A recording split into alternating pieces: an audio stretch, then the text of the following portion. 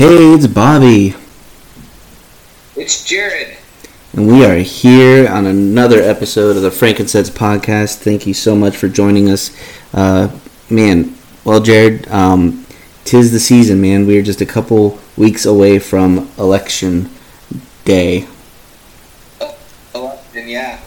Our favorite holiday. There's Halloween, there's election, then there's Thanksgiving. Back to back to back. Yes, it's going to be an interesting time, I think, for all of us in this season. I think as we are trying to maneuver through the decisions, maneuver through the way to vote and how to vote and who to vote for and all that stuff. I mean, there's so much, and so as we, I guess I would say early voting opened up in several states, and it's easy for me where I live. I live in rural West Virginia.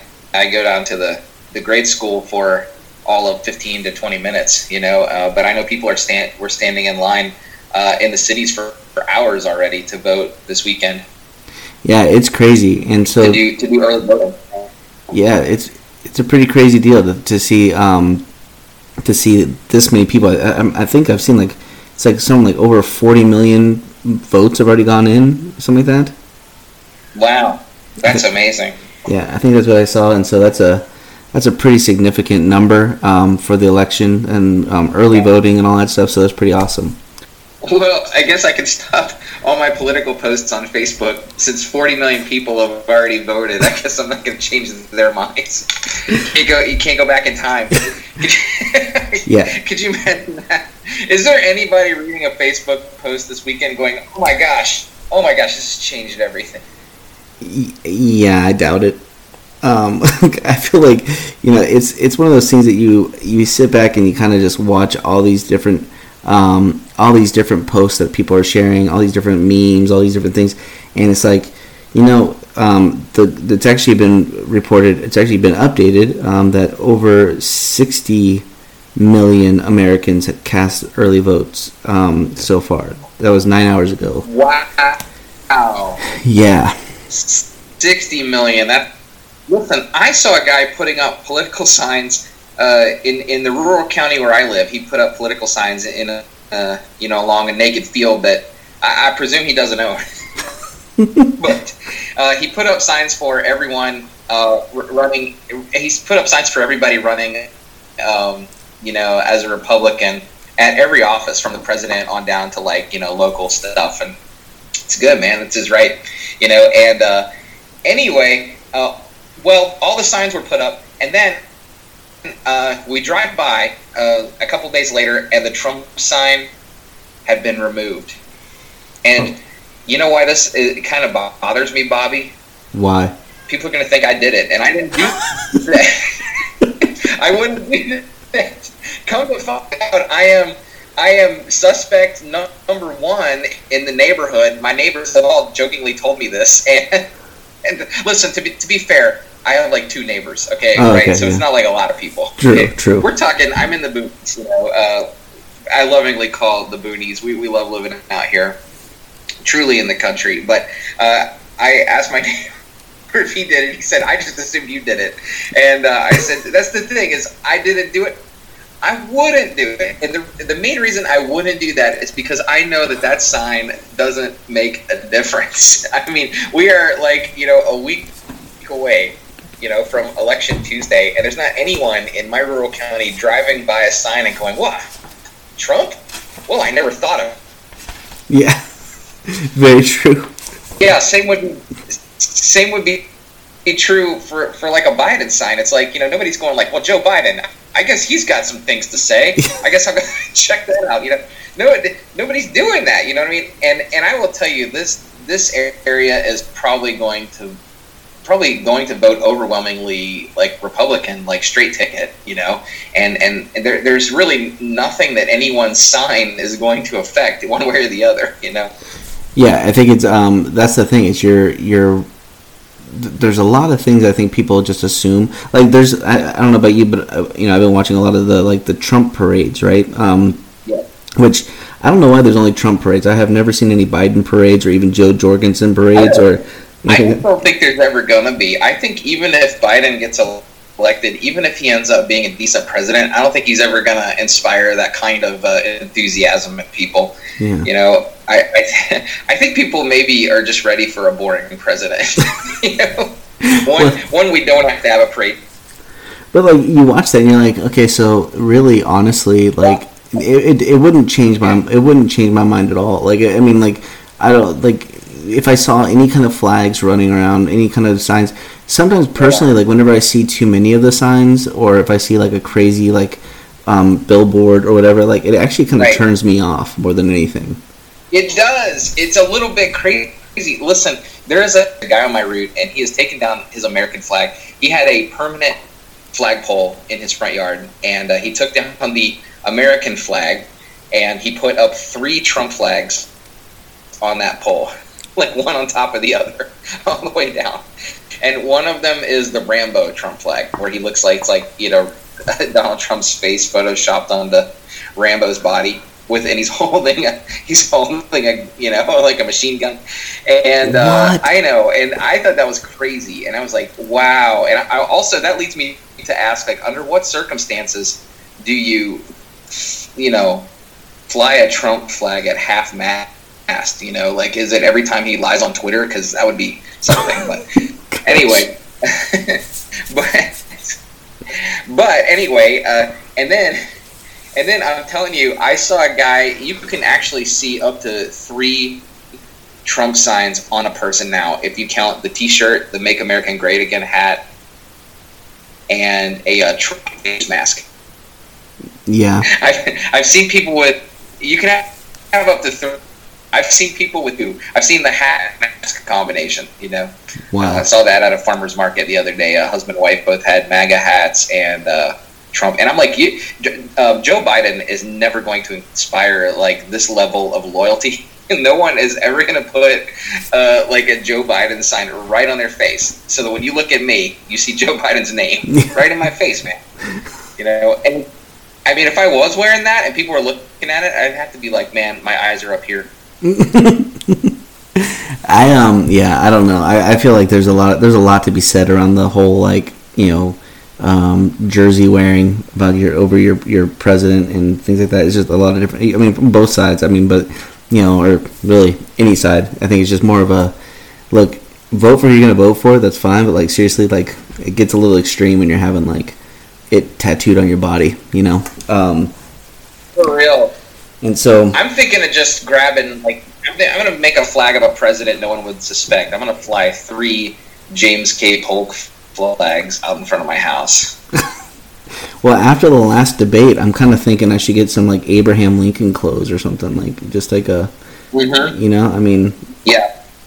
It's like, well, only one candidate was actually called Abe Lincoln at the debate. Exactly, that's what I'm saying. Like, I mean, yeah. Will the real Abe Lincoln please stand up? Right, I know.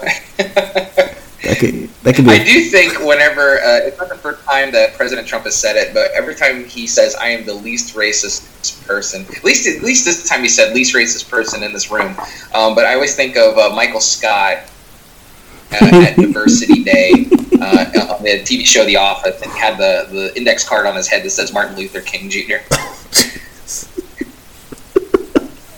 Oh, that's such a great episode. Oh, so funny. Yeah, because you know Michael was the least racist person in that room, right? Yeah. I think, you know, there's a lot to be said, but I think that even saying those words, you know, I'm not, again, he is who he is, he says what he says, but it also shows, like, the disconnect, you know, because the woman who was actually leading, like, moderating it, was a woman of color. Yeah. And for her to, you know, it's just weird to me. Like, you know, she was, to say that you're the least racist person in the room when you're looking at somebody who is of a different race. It's just interesting to think that, but anyway, there's a whole lot to that.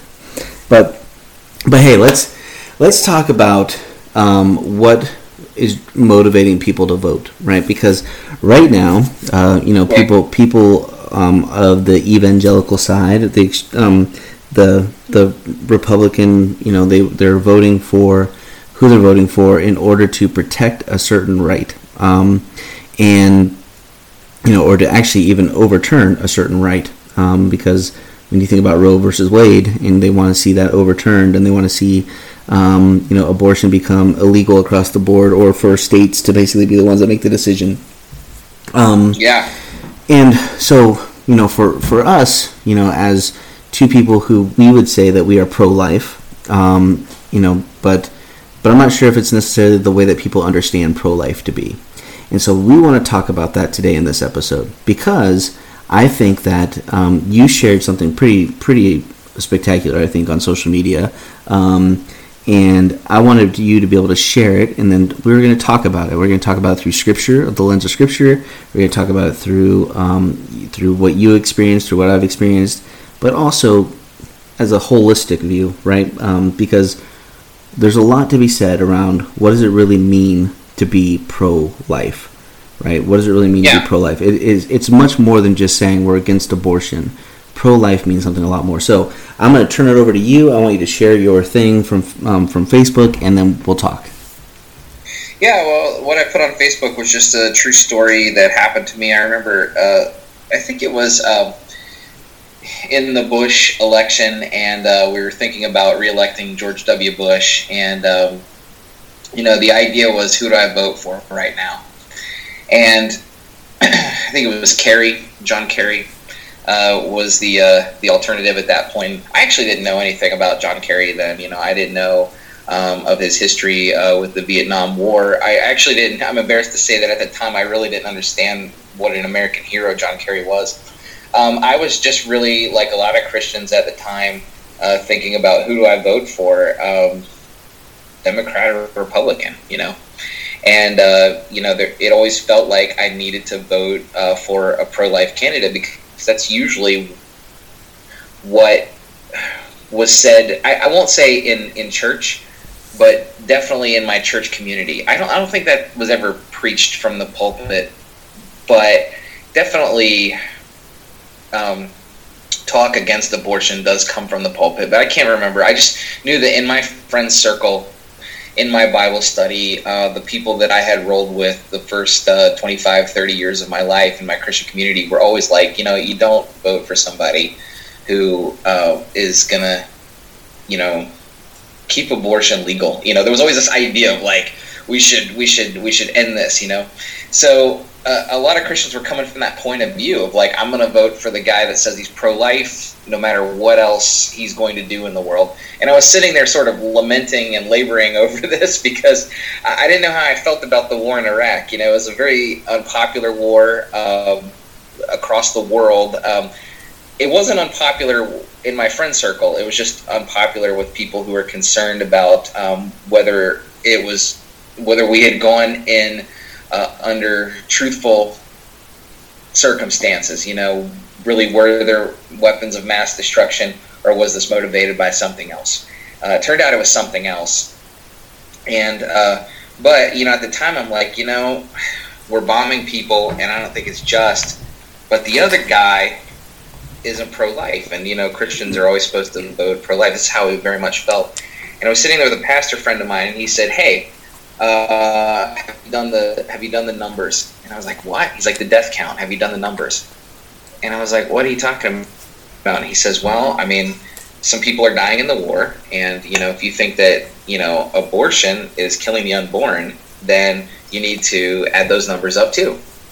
And I don't remember what kind of follow-up research I did on that, but as we sat there and talked, it just dawned on me, wait a minute, like, he could be right. That bent my brain in a way to start asking myself the question of, is pro-life, which I would like to think that I am, is that just anti-abortion? Or is it also anti-war? Is it anti, the death of anybody, And as I start to grow in my Christianity, I get to this place, and we've talked about this on here before. What if we were to take the Sermon on the Mount literally, like so literally that you truly do turn the other cheek? You know, you truly do offer the other cheek when the first cheek is struck, and you become this nonviolent person. And that stuck with me over the years, and I've grown in that. And since then, I found other Christians who really believe that way.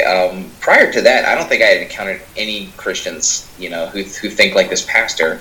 And he's a little bit left leaning anyway, but still a pastor, also a college professor right now at a big university. But I found my way to other groups of Christians that believe the same thing. And a good example is Shane Claiborne, Jonathan Wilson Hartgrove, the new monastics people. This idea, they really believe that pro-life should be not just anti-abortion, but anti-war, anti-racism. They're very much against the death penalty. Shane Claiborne's been arrested on the steps of the U.S. Supreme Court for protesting the death penalty, and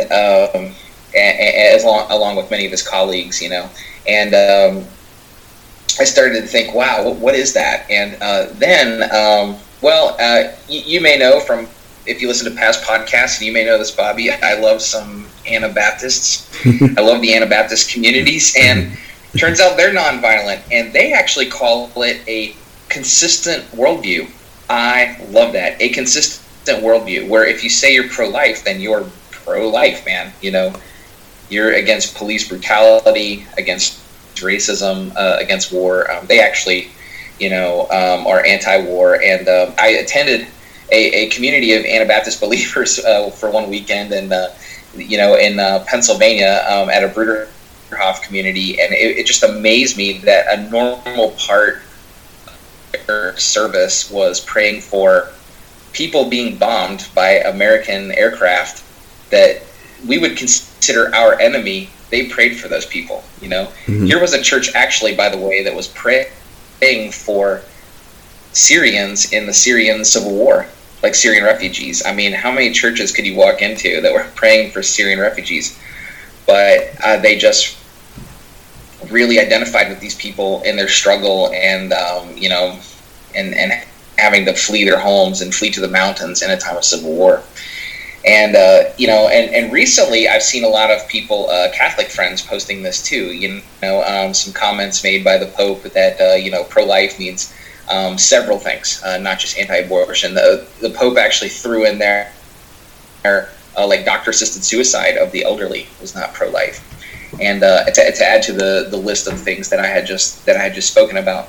This means that when we vote, we can't get too excited that either candidate in this country is especially pro-life, because if you look at it, one candidate claiming to be anti-abortion can be very much in favor of other forms of death, and or not just that they're enthusiastic about death, like let's go kill some people, but just that permitting it or promoting systems that permit it. And war is a very extreme and direct example, but most presidents have been involved in some kind of conflict that's killed others. Mm-hmm. For sometimes for questionable reasons, many times for questionable reasons. I mean, there is a such thing in my mind as a just war, but we've had very few of those in American history.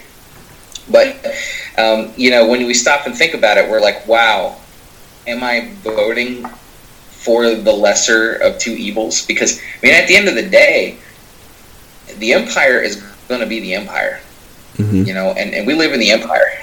And the empire does what it wants, The empire has to look out for itself, and sometimes that means killing other people to secure our security and riches. That's what empires do, and that's not Jesus, And Rich Mullins, a long time ago, when did we lose Rich Mullins? I think he died in 1997, 1998, and sometime in the 80s, I remember an interview with him, and you can still find this interview online if you're curious about it. He said that, in our system, when we vote, it's, we're full of sin. If you believe the Christian worldview, it's like we're born in sin. So it's like one one sinful mind, 1,000 sinful minds can get together and elect a sinful person. That's just how it is. And he said governments, by and large, are anti-life and anti-Christ.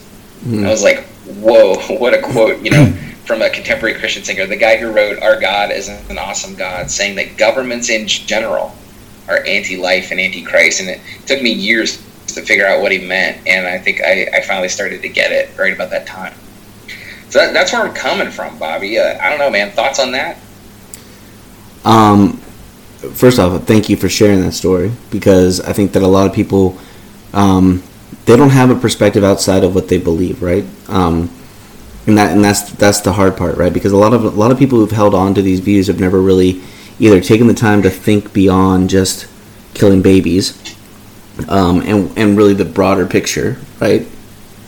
And and I think that's the biggest problem, is that we have a hard time, and I've spoken about this with my wife a lot too. We have a hard time with empathy in this country. I think we have a hard time putting ourselves in people's shoes that have to make a decision that's harder than what we think it is. And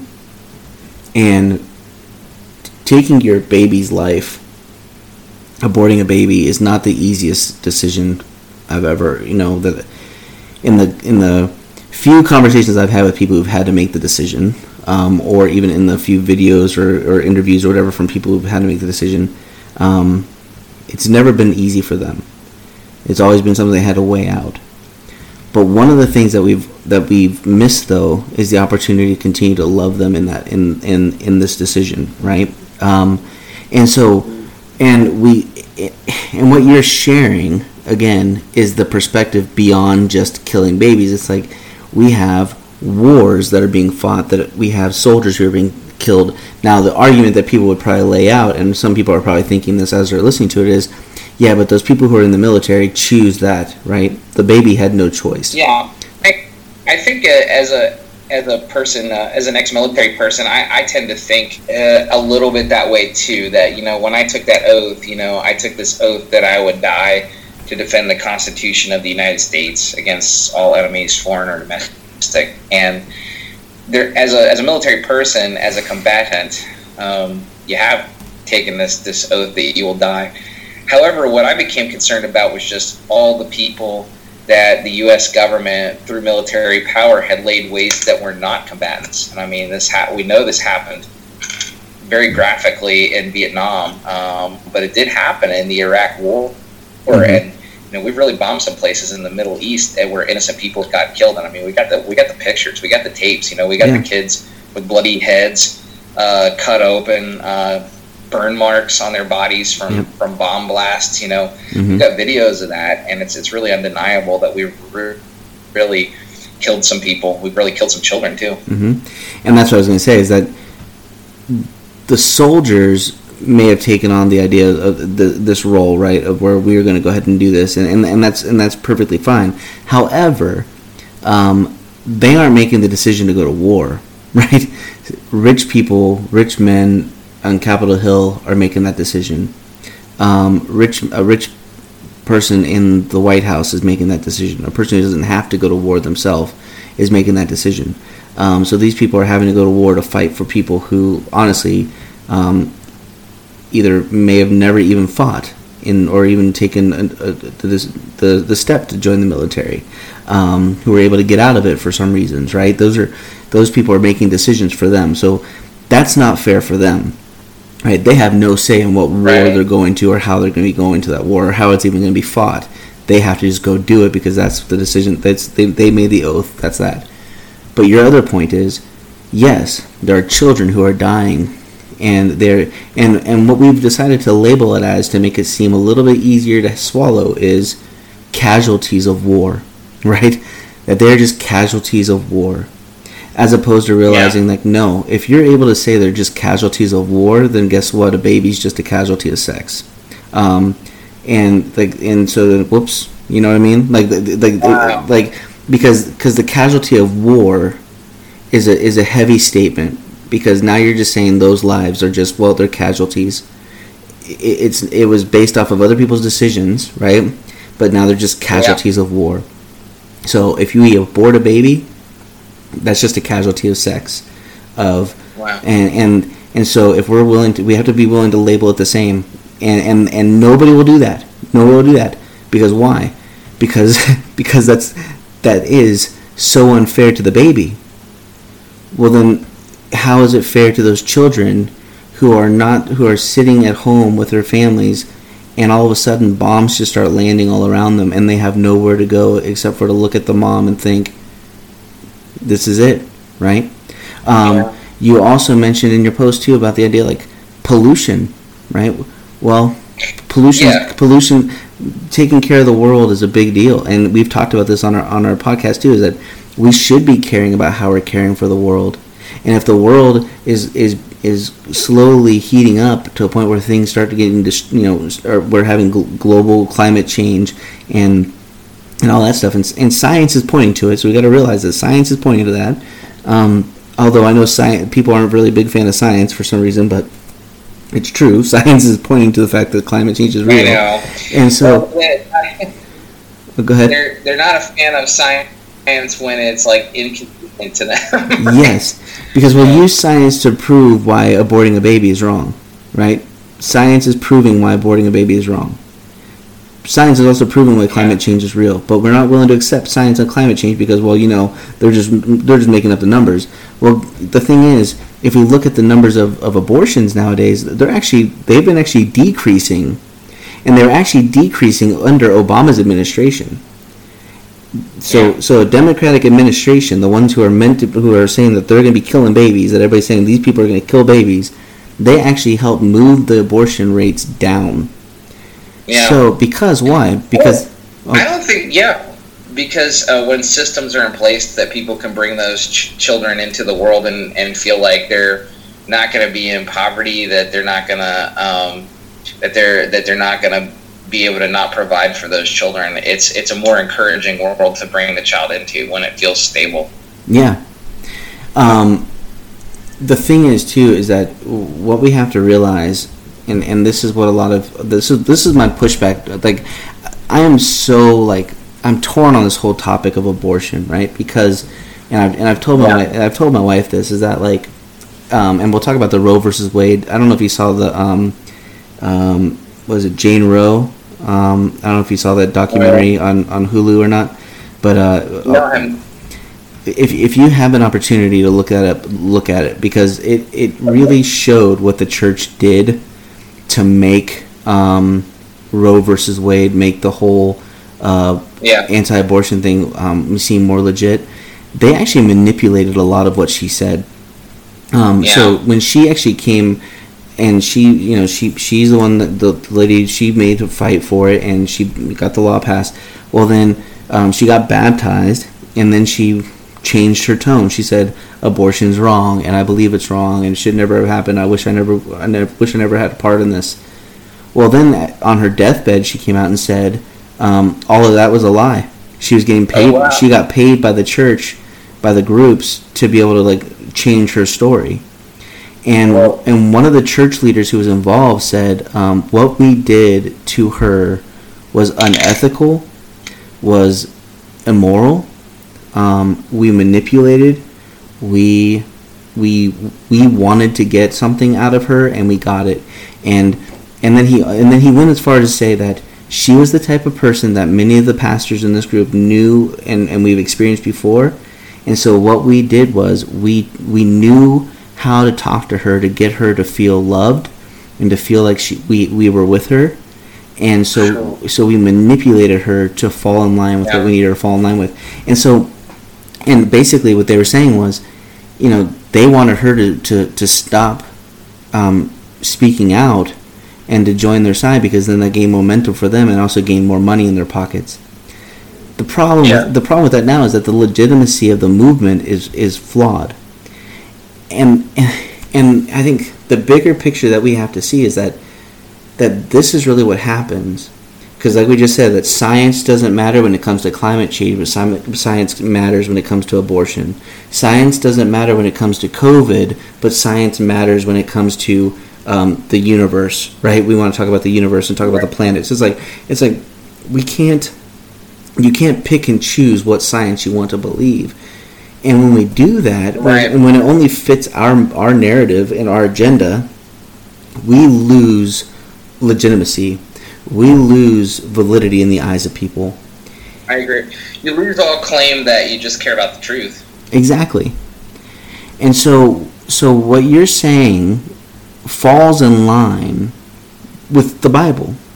Because when you see what Jesus did, right? Jesus is all about pro-life, but holistically, not just anti-abortion, but like, look, I'm going to stand for all life. I'm going to be here for all life in the midst of their pain. And I heard somebody say something about abortion clinics, like how, you know, Christians be outside picketing, you know, and yelling at these people, don't go, you're a sinner, like you're going to hell, God hates this, blah, blah, blah. And so the women walk into these clinics to get the procedure done, and then they walk out the back door, and nobody's there to meet them at the back door. They have all the Christians yelling at them in the front, but there's no Christians meeting them at the back door after the procedure's over. Yeah. And that, when I heard that, that was like so like, oh my gosh, like what a blow, right? Because they sort of picked the wrong end of the process to be there for somebody. Yeah. You know? Well, maybe, right? Or you can say that maybe it's a both and, right? But I mean, being at the front is, I think there's a better way that we can be doing it instead of yelling, "You're going to hell and you're a sinner and this is what you're a murderer." There's a way to be talking to people about this decision other than yelling at them, telling them how bad they are. But you should still be in the front trying to convince them, like, look, maybe this isn't the healthiest way to end this. If unless it's like, you know, and there's a lot to it. You know, you got to know their story and that kind of thing, which takes time. And we're going to talk about that in a second. But then, after being there in the front, you need to be in the back to put your arm around them and say, okay, look, the decision was made. You did what you had to do. But now let's pray together. Let's talk about what's next. Let's help you walk through this process, because they're going to need some help. And when the church should be there is at that moment, right? And a lot of times, and we talk about this story all the time on this podcast, but I think it's because it has so much meaning.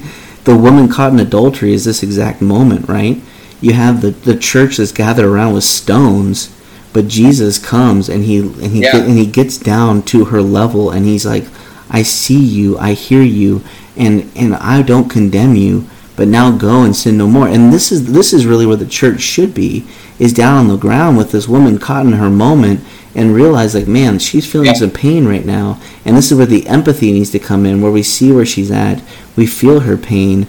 We don't say, like, hey, go ahead and keep doing it, but it's like, look, we love you, we see you, we're not going to condemn you, but we're going to walk with you in this. Now let's go together, and let's try to avoid having this happen again. Because again, it's like, I think I've shared this on the podcast before too, is that we love to talk about John 3:16, right? God so loved the world, he gave us his only son, right? So, but then after that though, it's like, he didn't come to condemn the world, but to save the world. And when he says those words, there's power in that, because for us, we should be living that exact same way. We aren't here to condemn the world. We're here to help save it, right? We're not to help save it. We're here to point them to the Savior who's came to save them, right? And we, for some reason, there's so many evangelicals who want to say, you know what, Jesus, you said you didn't come to condemn, but you should have, so we're going to go ahead and take on that mantle. Like, we're going to take up that role. We're going to do what you didn't do, because we want to do what you didn't do. We want to do what you couldn't accomplish. You didn't condemn the world, so we're going to do it for you.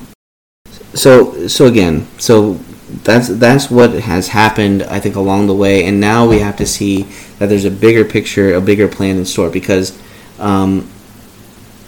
in James it says the real religion is what? The true religion is caring for the widows and the orphans, right?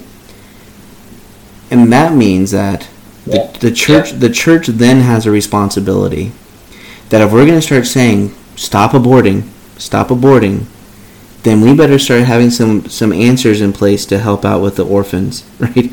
The ones who are going to be left behind because these parents who can't take care of them. And we already have an adoption issue in the nation as it is, and foster care is constantly seeking people to be foster parents. But if the Christians, if we really want to put our money where our mouth is, this is where we need to step in. Well, I got a couple quotes from Rich Mullins that go exactly with what we're talking about. I mean, ridiculously perfect, but I don't know if I should be the one to read them because it sounds better from your side. Well, go for it. Oh, okay. All right. Well, listen, we were talking about the military at first, and listen to this. This is a lengthy quote, but I think we're on. I think our listeners will appreciate it. See, this is Rich. See, I think a lot of my songs are really political. I think nobody gets it, but it's hard for me to divide up my politics and my religious convictions. There's something offensive to me about having an American flag in a church building. When the CIA pretended to be missionaries and caused trouble in Chile so that all missionaries were kicked out, I think that makes the United States the enemy of the kingdom of God. I think a government that requires 18-year-old boys to register for the draft is anti-life. See, all the pro-lifers, they only think life is sacred if you are a fetus. I agree that life is sacred to fetuses, but I also think it's sacred to 18-year-olds. Where were you people when Nixon was in the White House, when Lyndon Johnson was escalating the war? Not that I necessarily think that everybody has to be a pacifist. I don't. But it does seem funny to me that so many people who are anti-abortion are pro-capital punishment. So many people who are anti-capital punishment are pro-abortion. I mean, whoa, dude, he's saying this in the 80s. I mean, how would this be received now? I mean, and by the way, Rich Mullins was a guy that somebody would have considered, I don't know, right-leaning or something, and evangelical in his religious and political views. But, I mean, today people would just naturally say, okay, well, fine, buddy, go vote for Joe Biden and just assume that, just kind of write him off as that. I don't really know that he would be accepted, in the kind of community that promotes the kind of contemporary Christian music that we have now. I just don't think he would. All right, I got another one for you.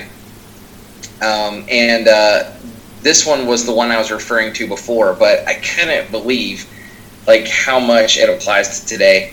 I wish it didn't apply to today. When people would find old quotes to say, this is still just as true today, I'm like, I wish we had changed it by now. But listen, this is Rich Mullins. I am very hurt at the apathy in the church. I'm very hurt over the determination of the government to destroy life, and it's not simply over the abortion issue. Anyone who has any awareness at all of Wounded Knee, not only the first Wounded Knee, but what happened there, what 20 years ago, whatever, you kind of go, there could be no doubt that governments are controlled by men, without exception, anti-life and anti-Christ. Man. And, I mean, in light of all that we've been talking about today, that stuff makes sense. Yeah, I mean that's legit. I mean, those are real. That's a real sentiment, and that's something I think that we have to weigh out, right? Where do we draw the line on pro-life, right? I think that's the question that we have to understand. Are you just saying at the fetus? Well, then in that case, then you aren't pro-life. That's anti-abortion, and that's fine. Be anti-abortion, but don't claim pro-life. Because pro-life is a bigger deal. Right. Anti-abortion is just meaning you just don't want to see abortions happen. Save the babies, man. I get it. I'm all about that. I don't want to see babies being aborted. However, I also know that there's some stories that need to be listened to. There's some health issues that might be considered. There's a lot of things that are out there that we have to weigh out, right? And I'm willing to listen to those things. I'm not going to just say blanket no, don't get an abortion, because the thing is, I don't know the stories, right? I just can't do that. I can't tell people what they can and can't do. That'd be like me telling somebody not going to divorce, but then find out that their story is they're getting beat by their husband, right? Or it's that'd be messed up of me to say you can't do that. That's a great point. And so I can't tell people what they. I mean that's absolutely a great point. Yeah. So I think that when it comes down to this, so we have to weigh that out for ourselves. Where is your limit? Are you willing to accept war? Then what does it mean for pro-life in that way? Are you willing to accept kids that are getting That are you willing to accept Flint, Michigan? Water that is tainted so poorly that kids are dying, getting really sick because again, that's a pro-life issue, right? But you don't. But they look at it as it's become a government thing. It's become a political ploy of, well, we're going to argue over this, but in reality, it's like, no, this is a pro-life issue. Do we want kids to be healthy? Then we need to be making sure that water is healthy. You can watch Aaron Brockovich, right? That the movie about Aaron Brockovich, right? You see kids who are getting cancer in I can't remember exactly where she was at. Maybe you remember, but California. I thought it was California somewhere. It may have been, but wherever she was, that she's there and kids are next to a power plant or something like that, and they're getting cancer from it, and so then she fights to figure out how to make it right. Well, that's a pro-life issue, right? But the church stays quiet on those things, doesn't know how to respond to those things, doesn't know how to fight for those things, or chooses not to, but then says we're pro-life when it comes to stopping abortion. You have to be pro-life all across the board. A holistic vision of pro-life, and that means economically, spiritually, emotionally, physically. We got to be caring about all of those things, and if we're not, then we're not necessarily being as pro-life as we like to claim. Right, we're just kind of playing the political card. Yeah, and one thing that I'm kind of discovering, and I'm not going to make a blanket statement about everybody who's saying this pro-life movement for voting for the Republican side or voting for the Democrat side, because people who are anti or for abortion, are saying, well, because I believe in a women's rights, I'm going to vote for the Democrats. Well, then you find out too that they just really hate Trump, or they're, they have and so it's like, don't hide behind this thing to cover the rest of your motive, because then you also find people who say that they're anti-abortion or they're pro-life, but in reality they're also closed borders, they are also anti-Muslim, right, and all this stuff. And so then, because they don't want to claim those things out loud, they're going to use the pro-life to hide behind that for the reason to vote for Trump or vote for whatever. And so, right, just own it, right? Own what you're against and what you're for, and then go with it, because that's just where it's going to be. It's almost like when you watch Hamilton and you hear Aaron Burr say, "Don't let them know what you're against or what you're for," and then even Hamilton's like, "Wait, what?" Like, you can't be serious. Like, you need to tell people what you're against and what you're for. Like, so that way we can kind of know where you're at. Otherwise you're kind of questioning motives all the time. It's like, how about you just go ahead and just own it and then let people know and because if you're that proud, right? If you're proud enough to wear the hat, the flag, all that stuff, then just own all of it. Don't hide behind one thing in order to cover up the rest of your stuff. Yeah.